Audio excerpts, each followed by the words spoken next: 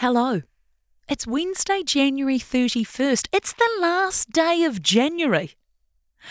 I feel like I've lived 5 different lives over the last 31 days. I'm struggling to comprehend how it's not already June. You know, though, who'll be glad January's over? James Shaw. I bet keeping those plans to resign under wraps would have been very difficult. Of course, going to be chatting all about his resignation. So, kia ora, this is Newsable. I'm Imogen, and this is what's worth talking about. James Shaw is bowing out of politics. So, where to from here for the Green Party? The $400,000 lawsuit over butter chicken. Plus, UK comedian Russell Howard's in town, so he came in for a chat, and you will be surprised to hear the topics we traversed. All that's coming up in a moment here on Newsable. Newsable takes time and resources to produce. Please support our mahi and visit stuff.co.nz/support.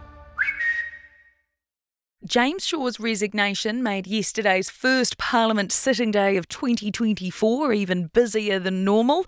The Green Party co-leader announcing he'll be stepping down from his leadership role in March, but will stay on as a Green MP for a little while longer to see his members' bill, an amendment to the Bill of Rights to include the right to a sustainable environment, through Parliament. Shortly after his announcement, Shaw sat down with senior staff audio journalist Aaron Darman to talk about the legacy he leaves and what his departure might mean for the Greens. When I came back from the UK and kind of got involved as a volunteer and as a candidate, anytime I would read in the media about the Greens, the commentary or the background assumption is like, oh, the Greens are crazy, you don't want them, let them anywhere near the levers of government, they'll bring the place down, they'll destroy the economy, a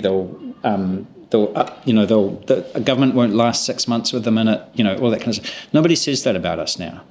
And actually, if you compare our time in government to some of the other parties that were involved in our governments, but also some of the coalition partners that are involved now, I would say that we have demonstrated that we were, stable, sober, committed, principled, and responsible, more so than kind of many others. And I'm really proud of that. In 2020, you reflected on starting out with the quote, the overriding narrative was, for God's sake, don't let these people anywhere near power. Yeah. So what happens now that you're gone, the moderator's gone? Well, I think that's a bit of I think it's typecasting to say that I'm the moderator or something like that. I mean, we have a really long tradition. If you go back to Jeanette and Rod, our first pairs of co-leaders, they really kind of set the standard and the tone for, being very committed and to the principles of the party and what it is that we stand for, but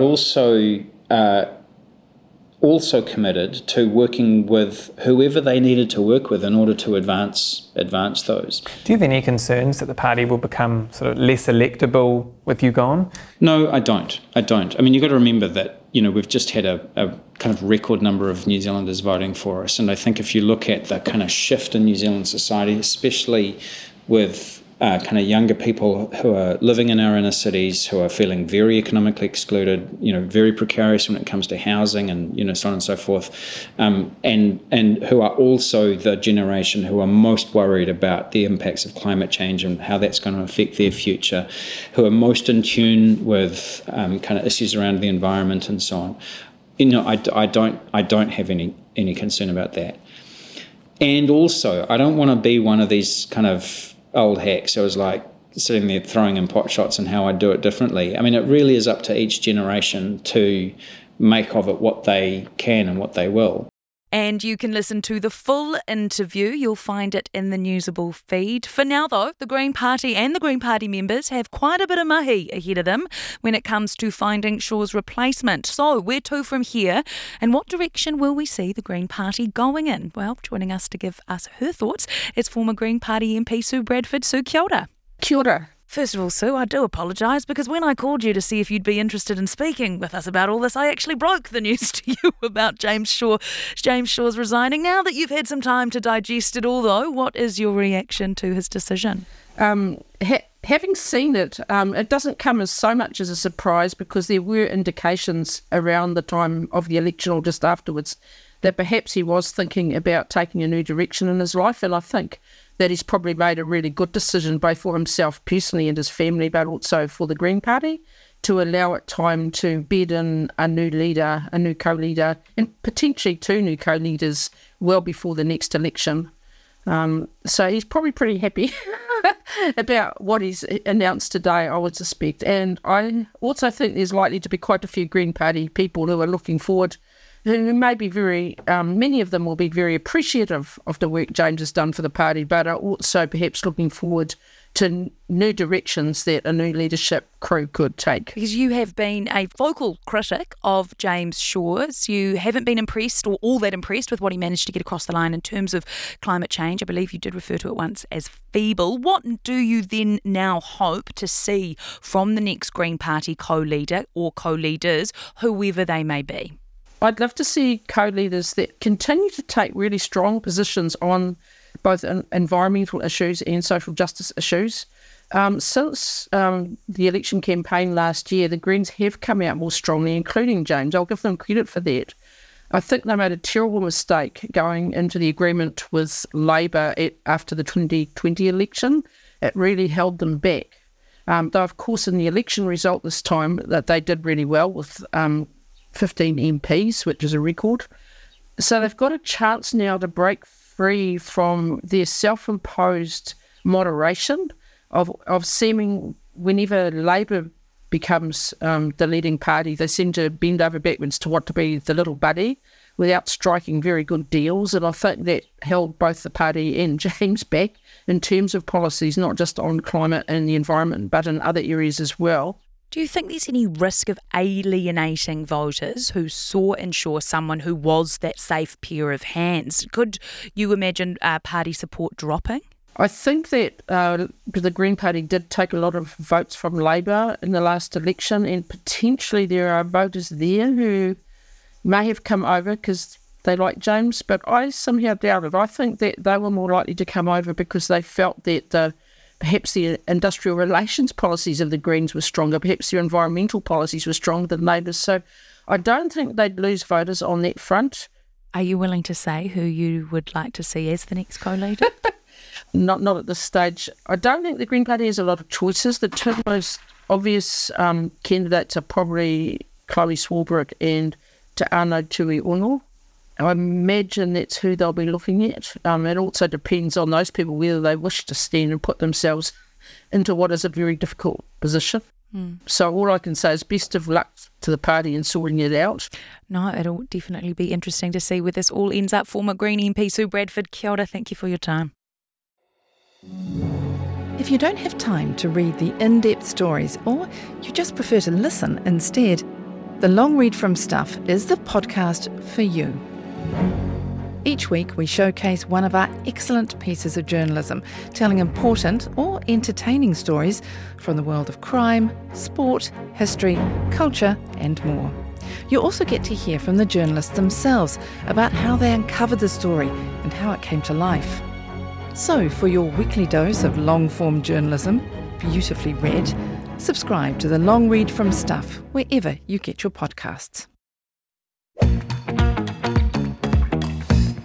We love it when you get in touch, so please do always email us your thoughts, newsable@stuff.co.nz.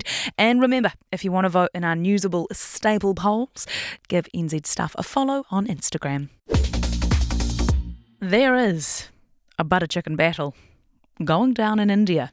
In the Delhi High Court, to be specific. This is getting heard in a court of law. 2 rival restaurant chains in India have asked a judge to rule once and for all over who invented butter chicken. The lawsuit was brought by the Gujral family, who run a famous restaurant in Delhi, and they claim the grandfather invented butter chick back in the 1930s as a way to use up his leftover tandoor chicken. This is where the $400,000 comes in that I mentioned at the top of the show, because not only do the family want rights to claim the butter chicken creator title, they want $400,000 in damages from the rival restaurant family, the Dariganj family. That family says one of their relatives worked with the Gujral grandfather to create the first butter chicken. Therefore, they too can also claim to be the home and the creator of the dish, going so far as to allegedly trademarking it around 2018, 2019. It's unclear the exact date. The first hearing of this court case was last week. The next hearing is in May. And hey, this has the hallmarks of the biggest story of 2024, in my humble opinion. But the BBC quotes a chef and food writer, Sadaf Hussain, as saying this butter chicken fight is inconsequential because what truly matters is who serves the best butter chicken. He does have a point. Funnyman Russell Howard is just about to join me. But remember, if you are enjoying what you're hearing, we'd love it if you chucked us a follow on your favourite podcast platform because it helps other people find us and means they too can find out the weird places our next interview goes. One of the UK's most popular comedians is in New Zealand. Russell Howard is here to tour our country, starting in Dunedin tomorrow. But luckily, this time he won't have to pace around a hotel room while in MIQ. But maybe he missed the peace and quiet. Maybe not. Maybe he'll tell us now because he's here for a chat. Russell Howard, welcome. Hello, mate. I don't miss it. I went back there yesterday just to retrace my steps at the Grand Millennium. How was that? Pretty triggering. Closure, yeah, imagine that. But it was this weird sort of Mecca we went to. It was such a bizarre. I've got to admit, the way they looked after us was amazing. Like we had a quiz, so they would put a little quiz sheet underneath the door, and this is how funny you are as a people because the number one prize, if you got the quiz right, was an extra night stay at the hotel. No, it wasn't. Which is genius. Yeah, so we got quizzes, we got pineapple lumps, which. Yum. I thought, so it sounded like a disease, but it turns out it's quite a Moorish chocolate-flavoured pineapple. And you initially go, oh, it's disgusting. And then after a couple of hours on your own with these things, you devour them. Well, top tip for you while you're here in New Zealand, freeze them. Really? And then have them. They're just that little bit more tasty. Kiwi ingenuity. You're always thinking outside the box. We're very smart, we are. In the UK, your shows have a bit of a political element. How hard is it to satirise politics at the moment? Well, British politics is proof that the cream can rise to the top, but turds can float there too. So it's pretty easy, really. I like trying to get into the weeds of it all and trying to sort of figure out the stories behind the bigger stories sometimes. Like Liz Truss, I don't know if you know this, but she was our Prime Minister for like a month and she cost us 33 billion in 44 days, which is that's a bad month. Do you know what I mean? It's a big month. but it's very rarely mentioned in the news, and yet we have all these kind of culture war stories.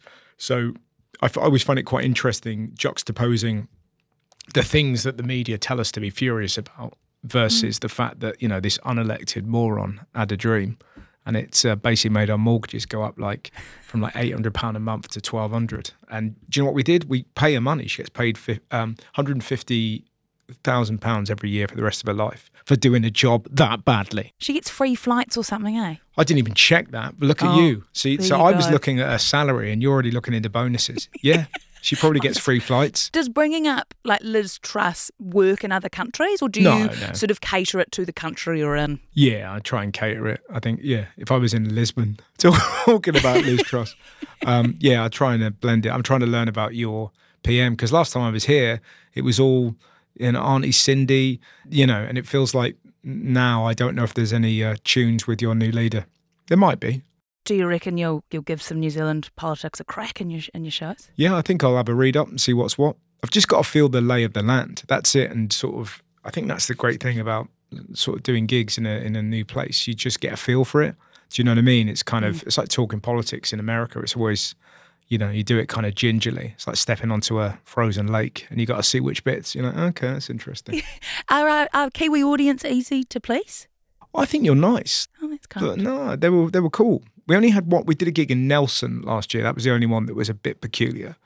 But all the others were ace. But that one in Nelson was like, do you know what I mean? I felt like a tap dancing poodle in a lift full of people with blue rinses going, will this dog ever stop dancing? Yeah, it was an hour and a half of misery. Just me. Oh. Just someone kill that dog.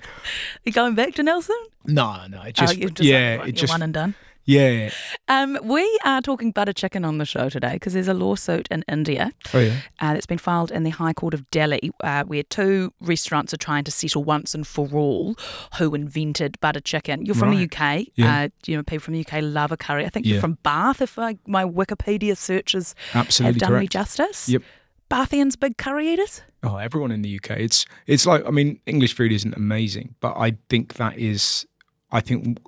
British curries are the best in the world. That's the only, like, a proper Indian curry in the UK is something else. It's extraordinary, yeah. It's my deathbed meal, absolutely. Oh. So I'd go a chicken madras, I'd take 4 poppadoms, I'd have a peshwari naan, and my friend Kumar would have chicken biryani, and he'd have it with a dal. It's the best. I mean, we probably wouldn't be in the same cell together, but he's opposite me, so I'm trying Well, you to... don't know. They might let you have like a last wish or something as well. Well, I asked my mum this. I was like, death row meal, your last meal, what would you eat? And my mum was like, well, what crime did I commit? And you're like, it doesn't matter. What? It's not the question. Yeah, it's not the question, just what did I do? And so I was like, oh no, you killed a pig with a hammer. Oh, did I? Oh, Lord. I'll just have toast. I don't think I deserve anything for the way I've behaved. So that's what we were left with. Yeah. I love that she needed a backstory. Yeah, I know. It's mad, isn't it? You're like, I'm just trying to fill time. Oh, God. And she was sort of looking at herself in the mirror like she was this swine murderer. Russell Howard, thank you for talking. Russell's Pleasure. tour visits all the major centres and more before ending in Hawke's Bay on February 11. You can check out tickets. The full list of dates are at russell-howard.co.uk. Thank you. Nice to meet you. That was amazing. And also, that was just a snippet of mine and Russell's chat. We will be dropping the full extended interview later today. Keep your ears peeled for that one. That is Newsable for today, though. I'm Imogen Wells, and I will be having a butter chicken for dinner. If you like this podcast, please support our work. Visit stuff.co.nz/support.